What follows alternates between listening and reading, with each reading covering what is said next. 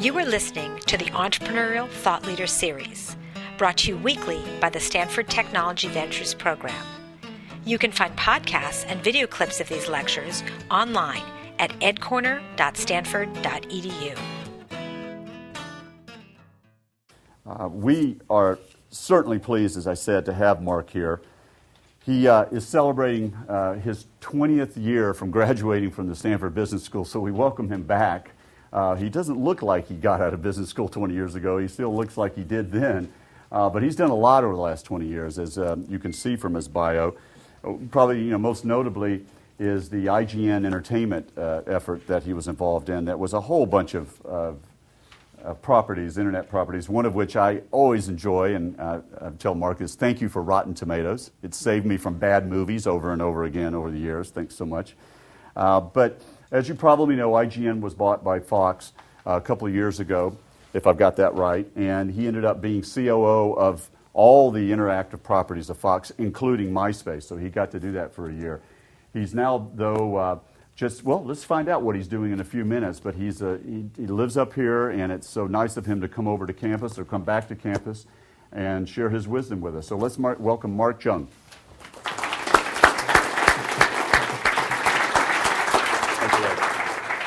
Thank you, Tom, and thank you, everyone in the audience, for taking the time out of your day to come and join us today. I'm truly honored to be on the list of potential guest speakers. I spent some time on the website, at first just exploring and then listening, and then it got really late in the evening. But the collective wealth and wisdom of years of experience of entrepreneurs who have gone before you is really just incomparable. It's such a valuable asset. I really do applaud Stanford, Tom, and all the efforts that you made to make this available, not only to the Stanford community at large, but to the general public. And my only hope is that it stays up on archive for eternity. In preparing for our conversation today, I had a homework assignment, which was to put myself in your place in the audience and think about what it is that I would want to hear. And, after much deliberation, I was thinking, should we talk about Web 2.0? Should we talk about IGN and the strategy, Rotten Tomatoes, GameSpy or otherwise? And I thought, probably what might be perhaps the most valuable and most interesting for you as an audience is for me to talk about, as an entrepreneur and as a founder, the journey, the challenges, the decisions that I had to make as a founder and CEO that had the most profound impact, not only on the success of the company, but on my own personal development as an entrepreneur. And to the degree that I can relate that to you and you can use that as a context or a framework for the future decisions that you make, I think that might be helpful. I would like to lay out just a quick caveat, and that is that, I spent some time on that site and I realized, there's a lot of advice here, right? There's advice as to what not to do, mistakes that individuals have made in their past, and mistakes that you might want to avoid. It's right there. They're telling you what not to do. But I can only encourage you to make mistakes. It is perhaps the most valuable part of the learning experience. When you make a mistake, it's the only true way for you to understand the context of the impact or the cost of your actions. Without that context, without that framework, it's really hard for you to internalize in your decision-making process going forward what the right thing to do is. It's no different than a 6-year-old child who's being told by their mother, don't touch the stove when it's hot. Frankly, when I was a 6-year-old child, I'm going to touch that stove until I find out the hard way. But finding out the hard way is really important. Until you get burned, it's just something that someone's told you. And I think, again, don't be afraid to make the mistakes. That's where you learn the most. And especially because entrepreneurship is a journey. Most people are serial entrepreneurs, which means you do it over and over and over again, that the first stop is not your last stop. And so in the collective set of experience that you'll develop throughout your career and the mistakes that you make, you'll become a better and better executive, a better and better entrepreneur. Just don't make the same mistake twice. That's what I can recommend. Okay, today's talk about IGN Entertainment and my journey, I think I've really broken down in the context of the phases that the company went through. And I think IGN is probably typical of what a a startup entrepreneurial venture is in terms of its having gone through 5 phases, and I describe them as follows. Phase 1 is the startup and the inception. Phase 2 is a period of growth. Phase 3 is the unfortunate setback that invariably every venture faces. I call Phase 4 rejuvenation, rebirth, and the fifth and final phase a transition for either you as an entrepreneur or for the company overall. In our case with IGN, that transition culminated in the sale to News Corp at the end of 2005. So 5 distinct phases, 5 sets of challenges that you'll face. And let's talk with the first phase, inception. The inception phase as a startup is perhaps the most exciting and the most exhilarating phase. I mean, everything is new. There's a lot of energy. There's a lot of passion. There's a lot of excitement. There's a innocence for everyone associated with that phase because nothing has gone wrong. What could have gone wrong, we just started, right? There's an undeniable belief that everything's going to be great. I've got this great idea. You just can't wait to get started. Kind of like freshman year in college. You're in a new environment. You meet a lot of people. You're really excited, and you come rushing in. And there are a lot of decisions that are being made in those early days, right? Your business plan, your strategy, how much money to raise, what your product strategy is, who your customer is, what's the name of your company, how do you brand that, what should you do about the press, where should the company be based. But there is one decision that stands orders of magnitude above everything else, and that is who is the team that you surround yourself with. Now, commonplace wisdom would say, oh, I know the answer to this. Surround yourself with great people.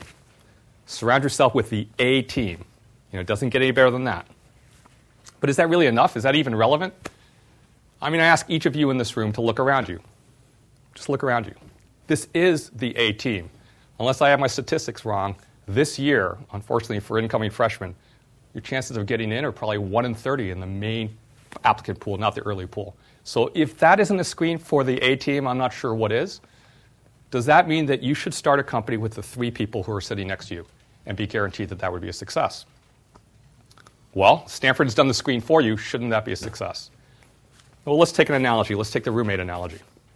Well, hey, everyone seems to be normal. Everyone seems to be a hard worker. Everyone is certainly intelligent. Everyone's creative. So let's just put 4 people together as roommates. It's going to work. No problems. Sometimes it doesn't work. Sometimes it starts with the accusations. Is that my sweater? Hey, did you drink the milk in the fridge? And then it degrades to a total destruction and a lack of eye contact, the avoidance in the room, and then the countdown of days left in the quarter semester till you can get the blank out of there. Well, in a rooming situation, you can get out of there. That's not that easy in a founding situation, especially when you've started the company together, you've split the stock.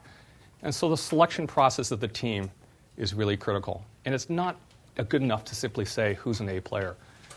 It really is important for you to think about values, core values that you share as an individual, no different than a relationship versus a roommate. Right? Core values surrounding a lot of things: trust, commitment, goals. What are your goals for the venture? When do you say, I've met my goals, and someone else says, wait, we're not even close? What does commitment mean? What does success mean? How do you define success? Do each of you have a common understanding of what the definition of success is? Because you wouldn't want one person saying, hey, we're successful, and the other person saying, we failed. So you need to talk about these things up front in the screen.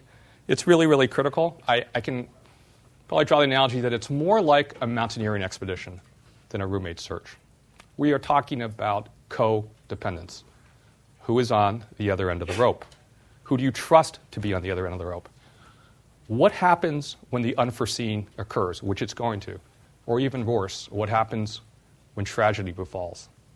Who can you count on? Who's still going to be there? Who's going to run for the hills? Who's going to give up?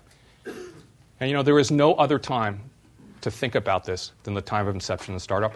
As you choose your team, you don't want to be going back and rejiggering and dealing with these issues 6 months, a year later.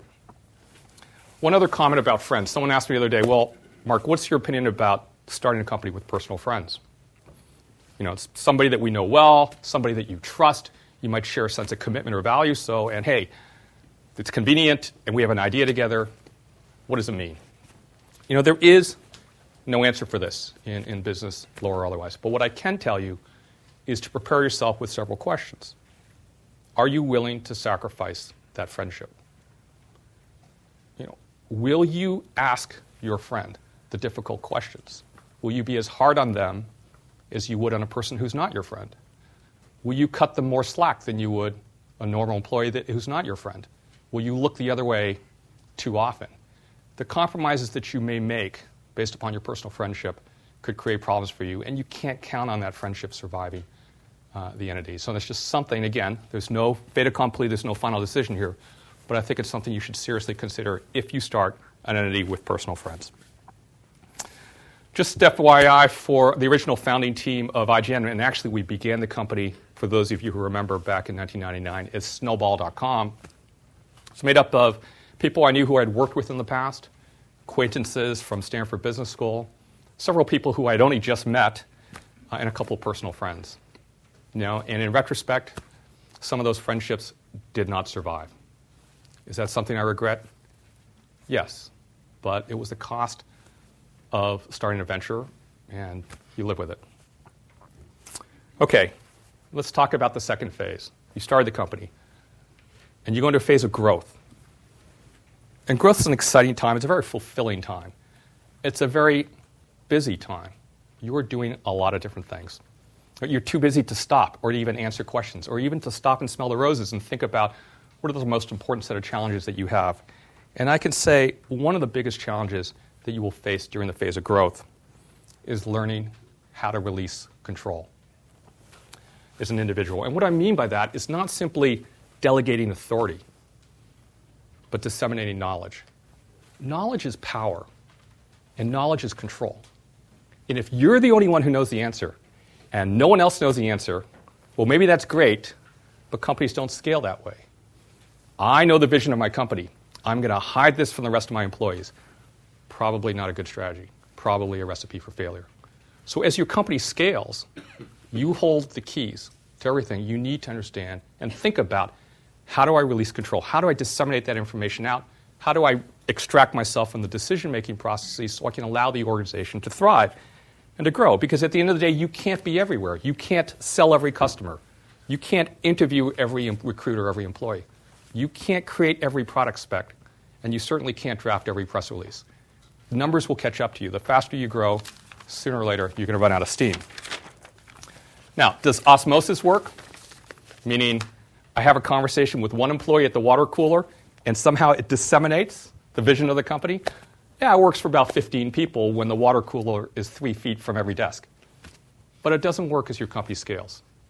So a few metrics for you just from personal experience. At 50 employees, you'll begin to forget the name of every employee. At 100 employees, you won't know who's an employee and who's a spouse at the holiday party. At 400 employees, the employees won't know who you are. And that is a scary thought, but that's a statement of fact as corporations scale. And so the only way that you can deal with this is to figure out how you can release control, how you can teach teachers, how can you provide the organization with the tools so that the organization isn't fully dependent upon you. Just to give you a sense for Snowball, when we started, our vision was build the world's largest portal for teens.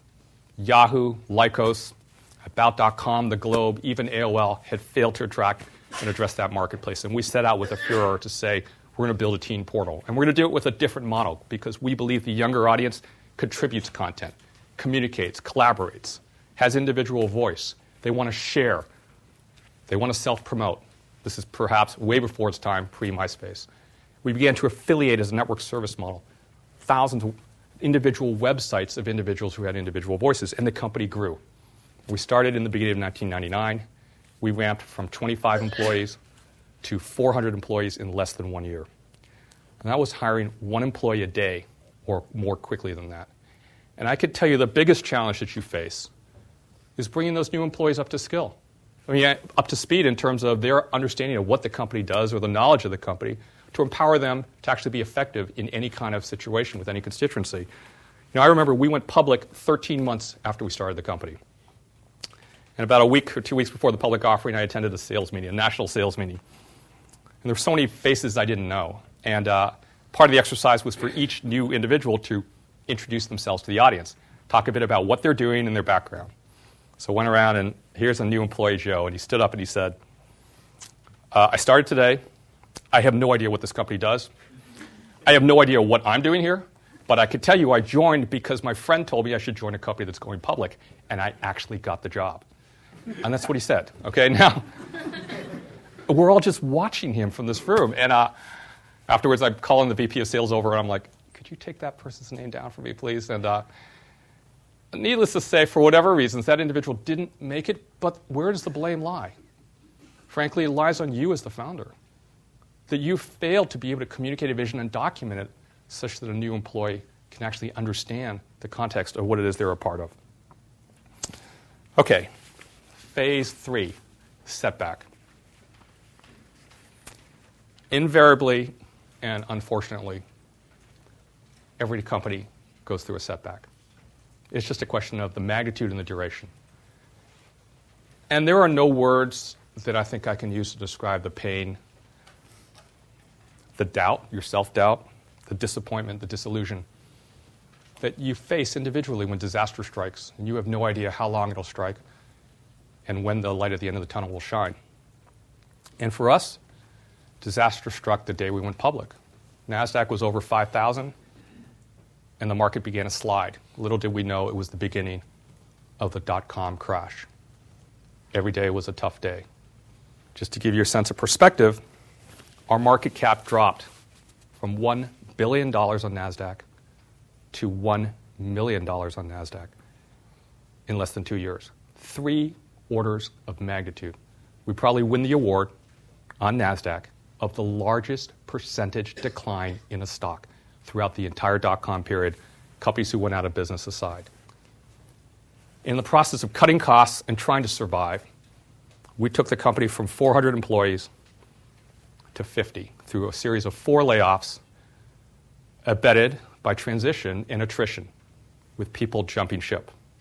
The only good news is that people stopped jumping ship after about a year because there was no place to go, because no one would hire anyone. In the first year, it's almost like the Berlin Wall in the old days. People would get out and leave, and people would say, what would happen?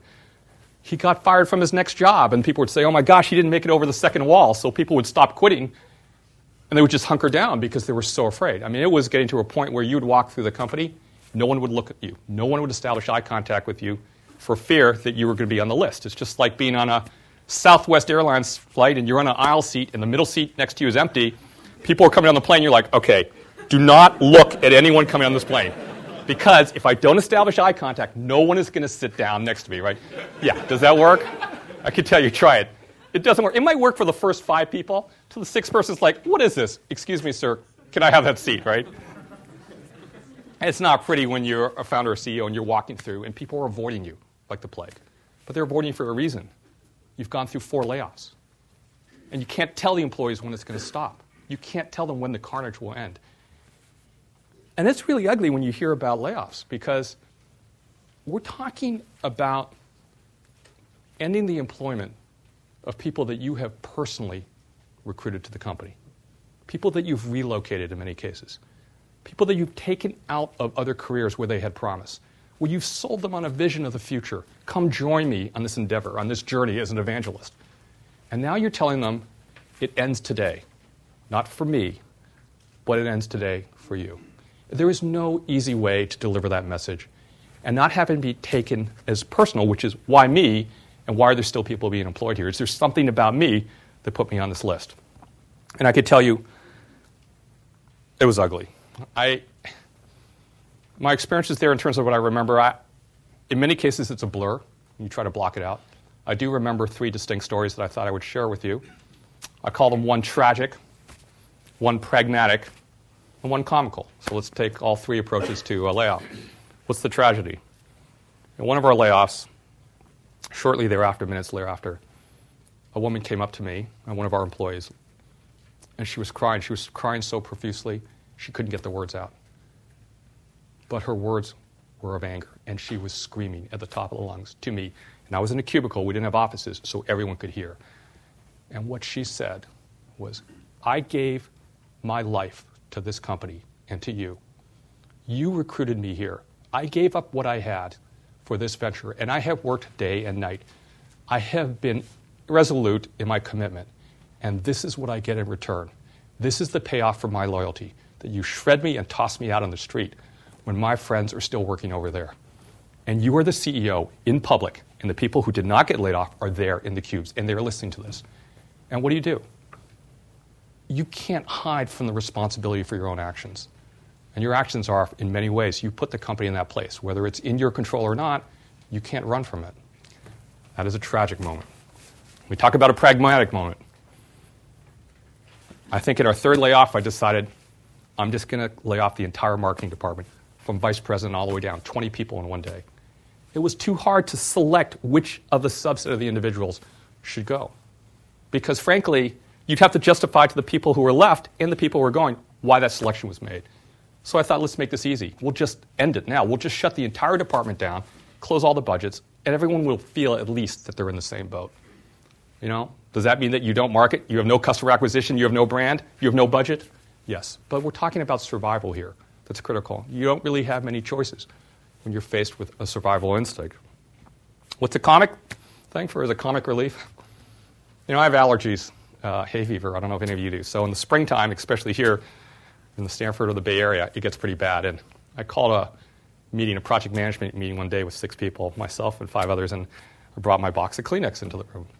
So I put the box of Kleenex on the table, and I sat down, and sure enough, 4 o'clock, 5 individuals came in, and they froze. And I'm like, please, have a seat. And no one was sitting down. Of course, Mark is sitting there, I'm trying to figure out what's going on. I'm like, please, have a seat. And they're trembling. And I look over at one woman, and she's crying. And she's staring at that Kleenex box. And I'm staring at that Kleenex box. Like, it's just a Kleenex box. And then I'm like, Mark, you are so clueless. And I grabbed the Kleenex box and I said, I have allergies. This is for me. There was a sigh of relief. Everyone sat down. And then, I'm not part of this conversation. They're saying, oh, my God, I thought we were a goner. I knew that was it. I really thought that was it. I can't believe that wasn't it. And you're sitting there realizing this is what obsesses your employee staff during the day. Can we make it another day without being laid off? I'm not saying these are great days, but I'm saying these are the times that try your soul, and these are the times that test your own sense of self-worth and perseverance. You're not going to get any feedback that's going to be positive from any other constituency around you. Everyone will give up on you. Your investors don't want to own your stock. Your customers won't take a call.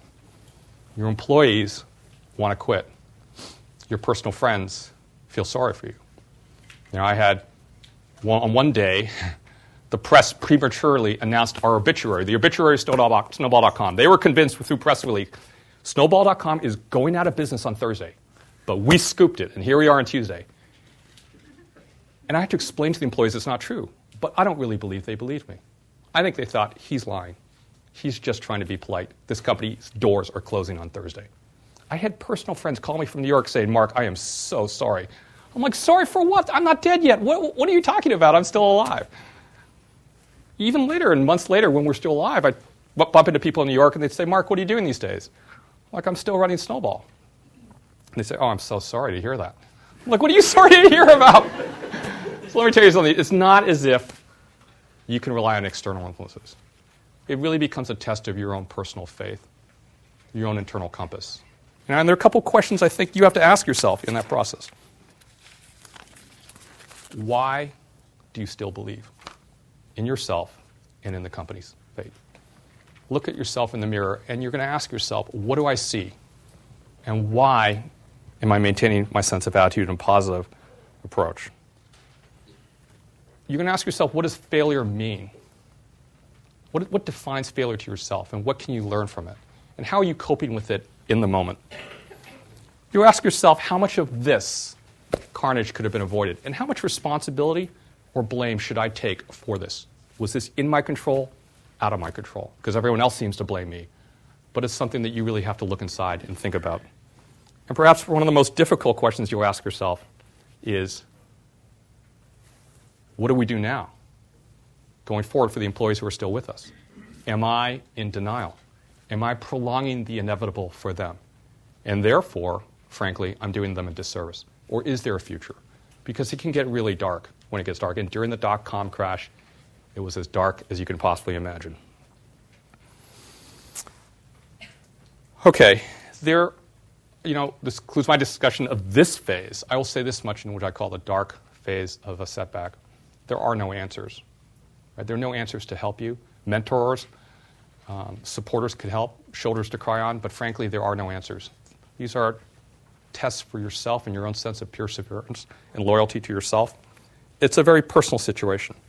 But I think you need to be prepared for this phase, because I can tell you every company goes through this. It may not be as accentuated and as drastic as what we saw between 1999 and 2000 during the dot-com crash, but you will deal with it as an entrepreneur no matter what endeavor you choose, whatever career choice you make, and you need to be prepared for it. Okay, let's talk about phase 4, a brighter subject, rejuvenation and rebirth. Now, at some point in time, and frankly, I don't remember exactly when, the storm ended. We somehow managed to throw enough weight and sand out of the plane so the plane didn't crash. And it leveled off. At first you're saying, are we level? We're level. And then we began to climb. And what happens when what I call come close to a near-death company experience is you get a renewed sense of enthusiasm and vigor, a bonding experience for the employees that made it through the storm. You come back with a passion. You come back with a sense of self-belief and self-confidence. And you begin to cherish every little thing that you do. Every little accomplishment, no matter how small, is something that is applauded, and the group takes time to pat each other on the back. Because relative to 6 months ago, it's a miracle that you've even survived. And to the degree that you're recovering and people don't recognize it, you just blow through that. The public didn't recognize our recovery. So we said, fine, we're going private. So we took the company private. When we took the company private, we came out with this dedicated effort to really grow. And we grew. We became, in many ways, an earnings machine. We had the degree of self-confidence to go out and acquire 5 companies and integrate them in a short period of time. And the company grew bigger and bigger and stronger and stronger. And we were generating cash flow, because never again as a CEO would you want to put yourself in a situation where you had to lay off individuals and go through that horror. Now, here's the irony of the biggest challenge of this phase. You look around you as your fellow founders and management team, and the success and growth that you've created in this rejuvenation has created a big challenge for you, which is, can this team actually take us to the next phase?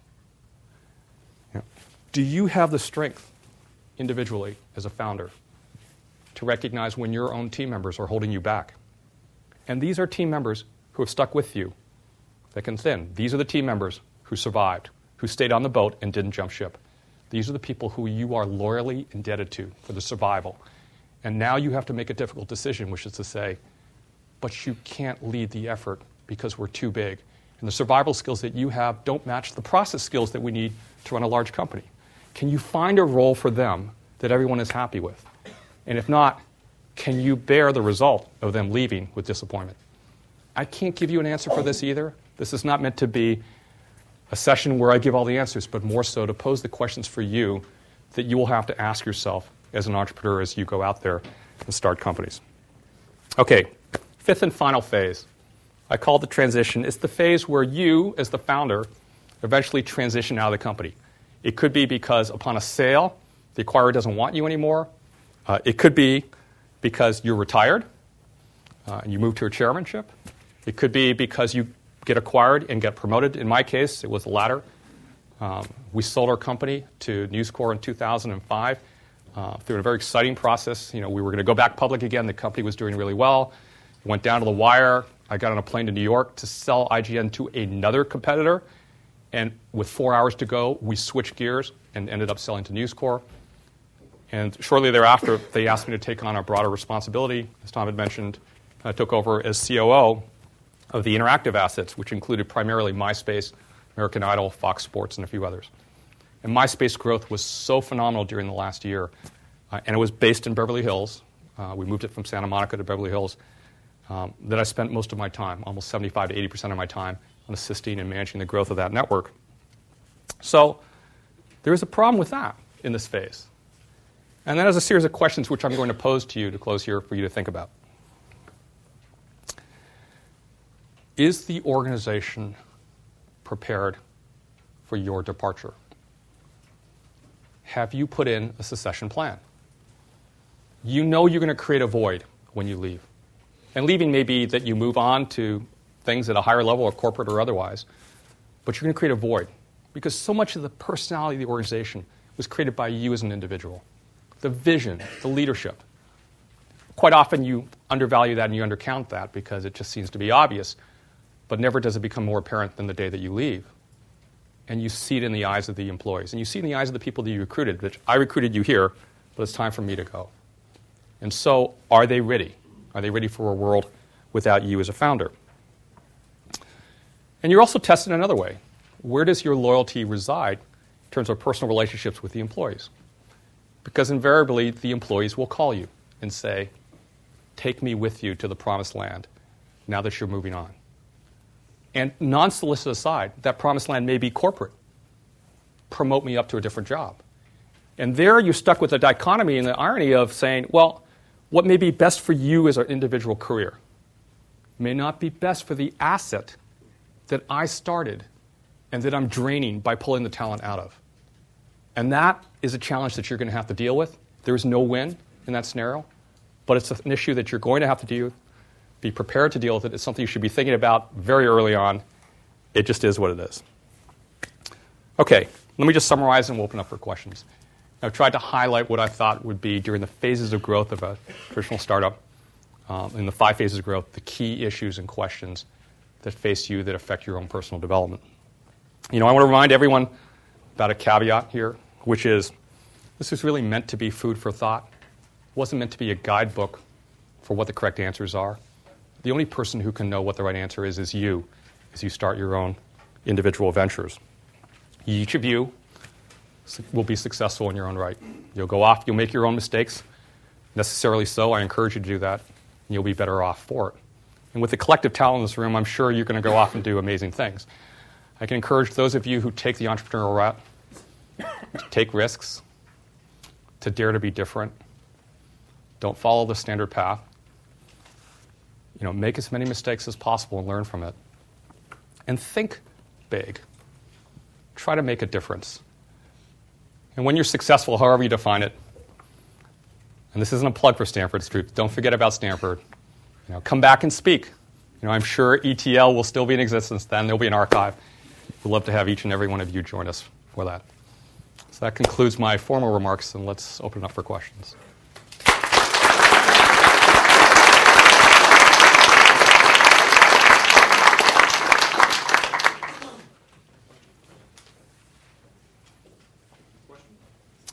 Yes? It's often been said that if you want to start a company, you should look 3 to 5 years out. What areas do you think are going to be of interest?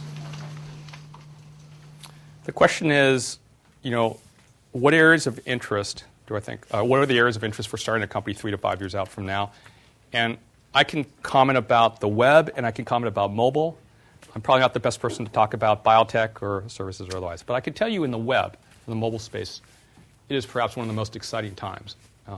Each of you is fortunate, for those of you still in school or about to graduate, to be graduating during a period of huge change, radical change in the industry, where your traditional skills and traditional assets are becoming obsoleted on a daily basis. Business models are changing because of the power of the user. When the web first came out, it was a broadcast-oriented medium. That was the thought of traditional media executives. Oh, it won't be a television, it won't be a newspaper, it'll simply be broadcast. We'll create websites, we'll aggregate content on the website, and we'll broadcast to you, the passive user sitting in front of your PC. But that passive user rose their hand and said, excuse me, I'd like to contribute. In fact, I'd like to build my own website. In fact, I'd like to build my own MySpace or Facebook page. I'd like to create my own blog.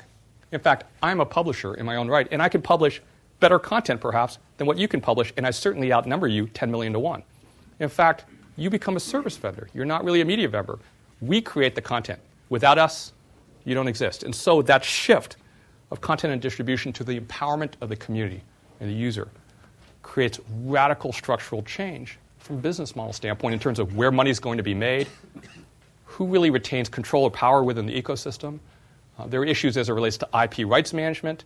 There are issues related to revenue share, issues related to content syndication that's broad. And I think it's kind of wide open, like the Wild Wild West. And you're seeing organizations, YouTube isn't a great example, come from nowhere. And I think the reason why you're seeing that is because this space is undergoing massive change, and I think the opportunities are there. We call it the tail. Some people call it the tail. We call it distributed publishing. We call it device proliferation. But in my opinion, no different than Time Magazine, it's the empowerment of you, formerly the reader, now the self-publisher. Yes? You talked about the importance of making mistakes. What are some of the most important mistakes you've made? The question is, we've talked about the importance of making mistakes. What are some of the most important mistakes that I've made? I have made so many mistakes, it would take us hours for us to even sort through them. I think the biggest set of mistakes that I've made relate to personnel decisions, either in being not being proactive enough, not doing the effective level of screening. When you empower an organization to grow and you put management levels in place, you're delegating a lot of responsibility to those individuals. Some individuals are great doers, but not great managers. And I think if you put the wrong management infrastructure in place, it holds back the talent that exists. You see people quit on you that you wish wouldn't because they hate working for their manager. And that would probably be the last thing that you would want to say to yourself and say, I lost a great employee because they hate their manager. And then when you actually dig a little deeper, you realize this isn't a manager. This person doesn't know how to manage. They don't really care about training or the career of the people who work beneath them. But they're a great individual contributor. And so I think the decisions, most of the mistakes that I've made relate to organizational issues. And there's no other way to get around it than just to make them and learn from them. Yes? I won't ask you what it's like to manage Simon Cowell, but you said that you're all serial entrepreneurs, and you seem to be not necessarily going in that direction, although I'm sure there's great creative content in what you're doing. Do you see yourself getting back into an entrepreneurial setting? So the question, if I summarize it, is, am I a serial entrepreneur? Do I see myself getting back into an entrepreneurial setting? I have the disease. You call it whatever it is. Whether it's in your DNA, learned or otherwise. I am a serial entrepreneur. I love being on that part of the learning curve and having impact and affecting change. Right? The David versus Goliath syndrome, the underdog. It's really something that drives me. And frankly, I think it drives most entrepreneurs. And so how you participate in that ecosystem of being an entrepreneur varies. I think as I get older, I feel I can be just as effective helping multiple companies as a chairman. For example, I joined a company back east called ClearSpring Technologies, and I'm the chairman of the board. I'm not the CEO. But I still am part of the entrepreneurial spirit in that growth phase, and I'm helping out on a daily basis, and I'm enjoying myself immensely in doing that. I'm just not the CEO. Yes? Emphasize the importance of selecting team members. So assume if you have already found your team, but then later on you find out you don't really match each other. So what should you do? Will you attract new members or you kick out old members? So the question is the importance of attracting a team. What if you've already created your team and you find out that things aren't going as well as you originally thought? What do? Divorce or mediation or therapy? I mean, what do you do? There isn't really a good answer to this. I would say this much. I think, as with any relationship, the easy way out is to head for the door, right? That's the easy way out. But you have, depending upon, if it's been one day and you decide after one day it's not working, there probably isn't a huge cost. If the shares have been issued, the business cards have been issued, and it's 6 months into the endeavor, do you really want to press the restart button? I think you need to analyze what is it in the team dynamics that are not working and to try to figure that out. And if you can't do that collectively as a team, and I'm not being facetious here, go get help. No different than an intermediary, a mediator, a counselor, who can, and there are executive coaches and team coaches that work with the interpersonal dynamics of management teams. to help you as a third party think about what the dynamics are and what is dysfunctional. Because there has to have been something great about each individual for you to have gotten together in the first place. Probably wasn't a random occurrence. You hopefully didn't just tap 3 people who are sitting next to you in the audience. And so there's probably a core there. And the question is, can the rest be managed or mitigated? If you can't do it collectively as a team, lock yourself in a room, face the facts, I would go get help. Yes?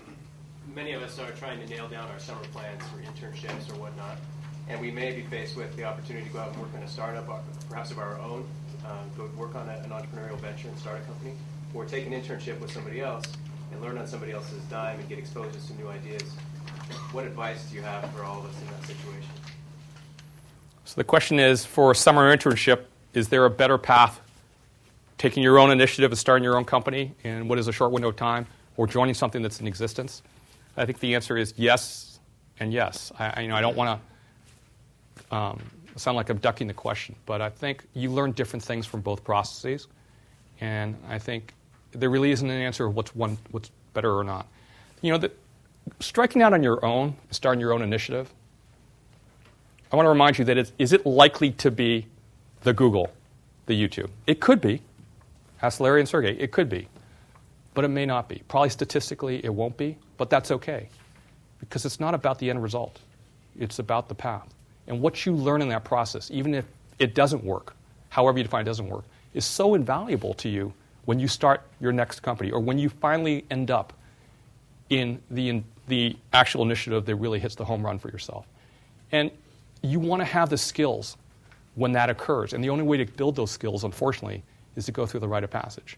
So whatever you can do to get experience and understanding what it means to rely on yourself, what it means to be different, what it means to keep your head down, to deal with people saying no to you 99 times out of 100, and to be perseverant about it, that's what's really important. Yes? Given the web-based businesses and where their startup costs and a few barriers to entry, what's the best way to create a brand and a proprietary destination?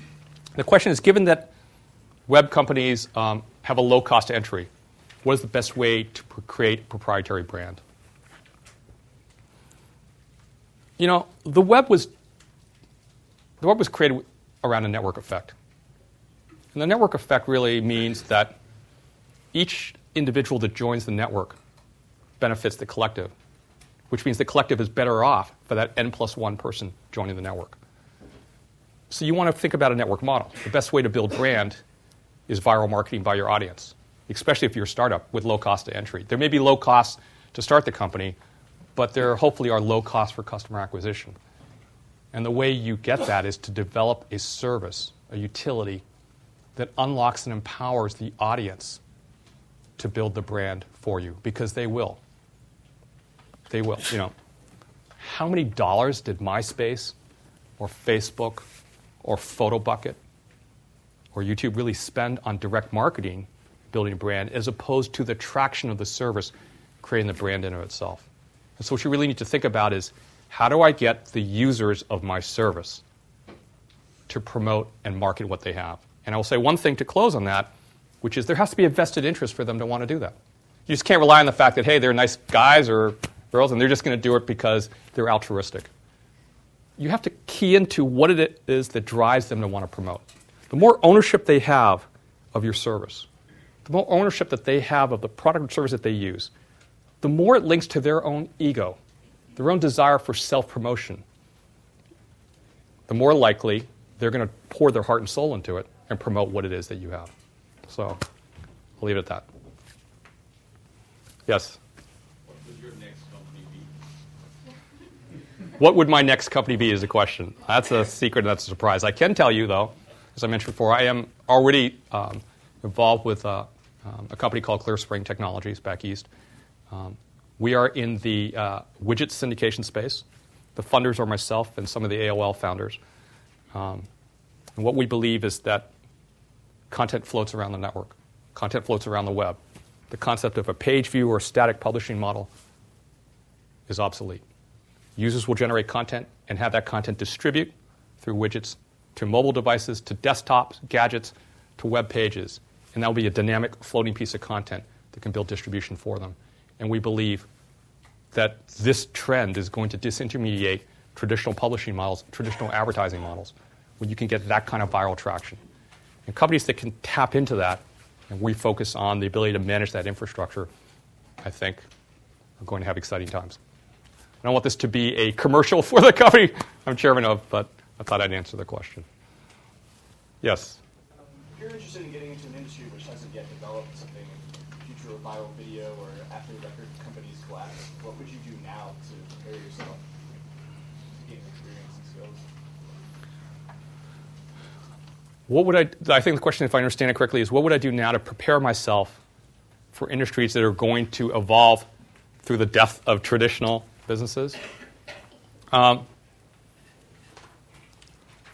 Well, with all due respect to the broader audience out there, I wouldn't necessarily go work for a traditional business, with the exception of perhaps getting exposure to understanding what they're doing to prepare.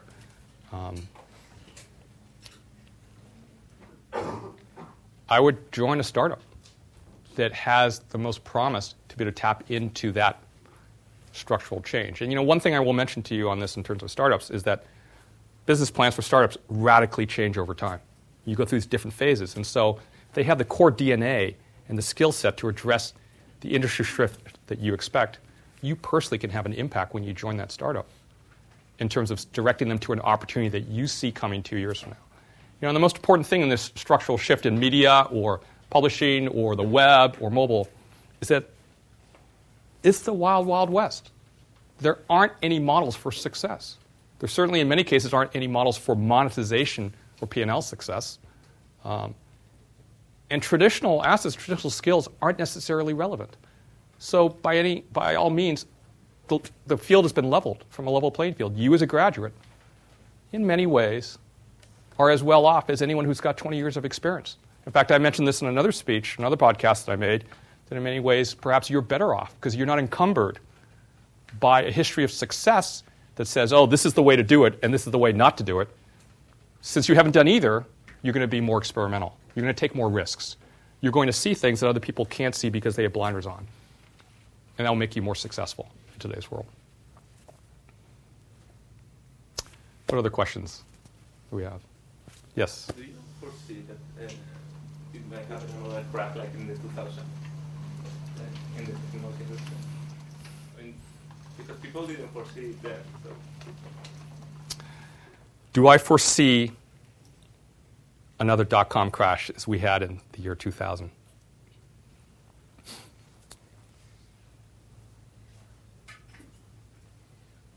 There is going to be a pullback, I believe. There's going to be a setback.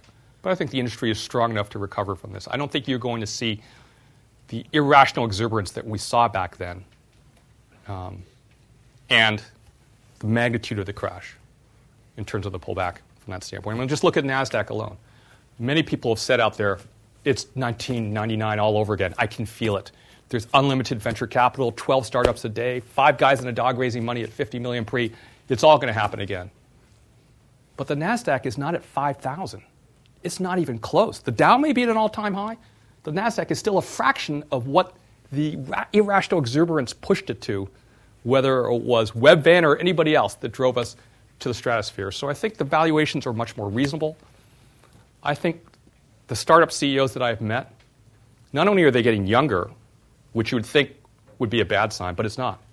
In many cases, it's a good sign. But they're smarter. And they're smarter about the product and the value proposition.